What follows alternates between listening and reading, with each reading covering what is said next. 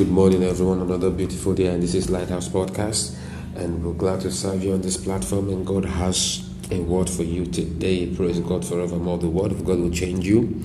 The word of God will actually enlighten you. Like I do say, the word of God will give you the true perspective. Has got to do with the Christian walk. There is a way that we should actually go about our walk, and it is only in the world that we can actually find that accuracy and that precision. Outside of the world, we'll find ourselves in deception, we'll find ourselves in errors, and we'll find ourselves glorying in ourselves rather than glorying in Christ. Hallelujah. So the word of God will change you. Yes, any change outside the word of God will not last. The only change that has a lasting effect is the change that has come by the word of God. It will change you. It will transform you. Praise God forevermore. All right, Galatians chapter 5 and verse 24. And those who are Christ have crucified the flesh with its passions and desires. If we live in the Spirit, let us also walk in the Spirit. Praise God. Okay, prior to this, Paul made a list of the works of the flesh, or should I say the manifestations of the flesh. Now, the passions and desires here are actually lusts or longings for evil things. Praise God.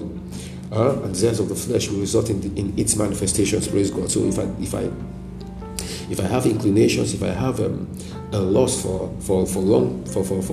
evil things or wrong things, the result is that I will actually come out with the works of the flesh. That means I will sin.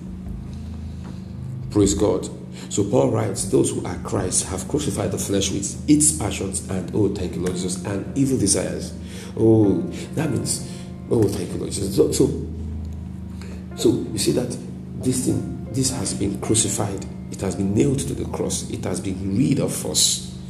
So you are not the one who has passions and you have inclinations and lust for evil things. Praise God. You are not the one. So how did we actually crucify the flesh with its passions and evil longings? Romans 8:3 lets us know that for what the law could not do in that it was weak through the flesh, God did by sending his own son in the likeness of sinful flesh. So Christ came as man on account of sin. That he came concerning sin, and he condemned sin on the flesh. So you see that the flesh cannot be curbed by the law. Praise God. That means you cannot curb the flesh with its passions and evil desires by keeping the law. Praise God. Praise God. Oh, glory to Jesus. You cannot. The only way out is a new birth, is a new life, is the power of God. Praise God. A new nature. So Christ came, and by offering himself as a sacrifice for sin, deprived sin of its power over the flesh for those who will believe. So our flesh was crucified when Christ offered himself up as the sin offering. So remember, he took your place. So in taking your place, the old man was crucified. That's the flesh. The old man was crucified, and the new man was born. Have you seen it? The old man was crucified, and the new man was born. Oh, thank you, Lord Jesus. Now listen. The believer does not have two natures. The believer is a new creation. He is a new creation. We must understand this. He is a new creation. Look, if the old man has been crucified, that means it has been done away with. Look at it. Christ has been crucified. The Christ that rose up again was not the Christ that died. Look at it again. The man that rose up after 3 days was not the man that went down to the grave. The man that rose up after three days is the new creation that has not existed before. Praise God. That was who rose up after 3 days. And that life in which he rose up with is the very life that you have. In fact, Christ in his resurrection is now in you as the Spirit. That is your new life. That is your new man. That is the new nature. Praise God. Hallelujah. You are not the spirit and the flesh. Yeah. You are not the spirit and the flesh. Look at how Jesus said it, that he that is born of the spirit is spirit. He that is born of the flesh is flesh. You are not the spirit and the flesh. You are the spirit. Praise God. You are born of the spirit. Hallelujah. You are born of the spirit. Your nature is the spirit. Praise God. So, if you live in the spirit, that means if the spirit is in you, which is now our new nature, let us conduct ourselves. That is, let us walk in the spirit. Let us conduct ourselves in the spirit. How?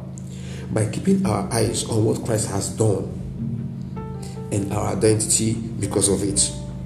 So I will identify with the truth that I have crucified the flesh with its passions and evil longings when Christ died.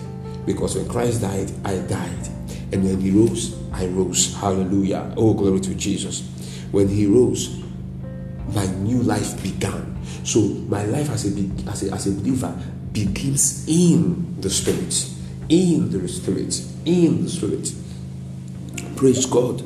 So I must identify with what Christ has done for me, and I must keep my focus on it. Because look at it now. If I have crucified the flesh with its passions and desires, there must be a new focus. Because from now I have a new life, I have a new nature, so there must be a new focus. That is why Paul did not leave us in the dark. So he did not end with the works of the flesh. He also let us know the fruit of the spirit. So to walk in the spirit is now to actually focus on the fruit of the spirit. Is to follow after the fruit of the spirit. So since I do not have the inclinations and lust for evil things, it is not my nature. It is not my nature. It is not who I am. I have a different passion. I have a different inclination, and I have a desire, not after evil things. I have a desire which is not lust. I have a desire which is actually love. Oh, glory to Jesus. Which is actually love for good things that is now in me. So what do? Is I follow after it. You see, that new inclination, that new desire, which is now the love of God shed abroad in my heart, will now cause the fruit of the spirit to manifest in me. So what do I do? How do I do it? Is by keeping my mind fixed on the word of God, on the truth of the gospel. It will produce in me the conduct that is worthy of the same gospel. Praise God forevermore. Oh, thank you, Lord Jesus. Hallelujah. So when I do not pay attention to this,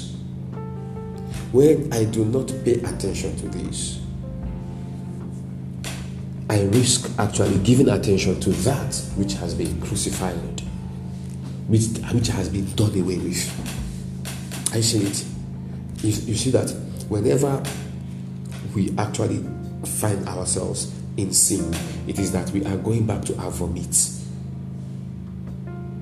We are going back to our vomit.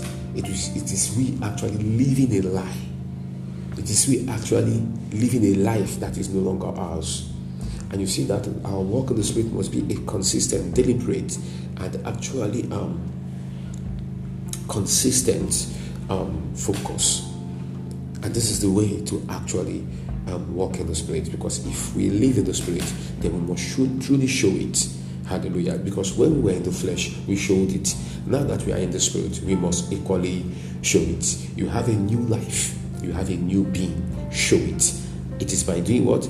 It is by giving expression to that new passion and that new desire, which is not evil, but actually love that is now you because of the Spirit. When you do that, the fruit of the Spirit will be manifested in you. And we'll see love, we'll see joy, we'll see peace, we'll see long-suffering, kindness, goodness, faithfulness, gentleness, self-control, all expressed in you to the glory of God. Hallelujah. And I know this blesses you this morning. I'm praying for you that your walk in the Spirit will be strengthened. Your focus in that which Christ has actually accomplished for you and now is accomplishing in you will be strengthened in the name of the Lord Jesus. Amen and amen. God has blessed you. It is still me, Pastor Chooks, the pastor of the Lighthouse Mission, Owerri, Imo State, Nigeria. Keep sharing, keep following, keep listening, and you have a wonderful day. God bless you.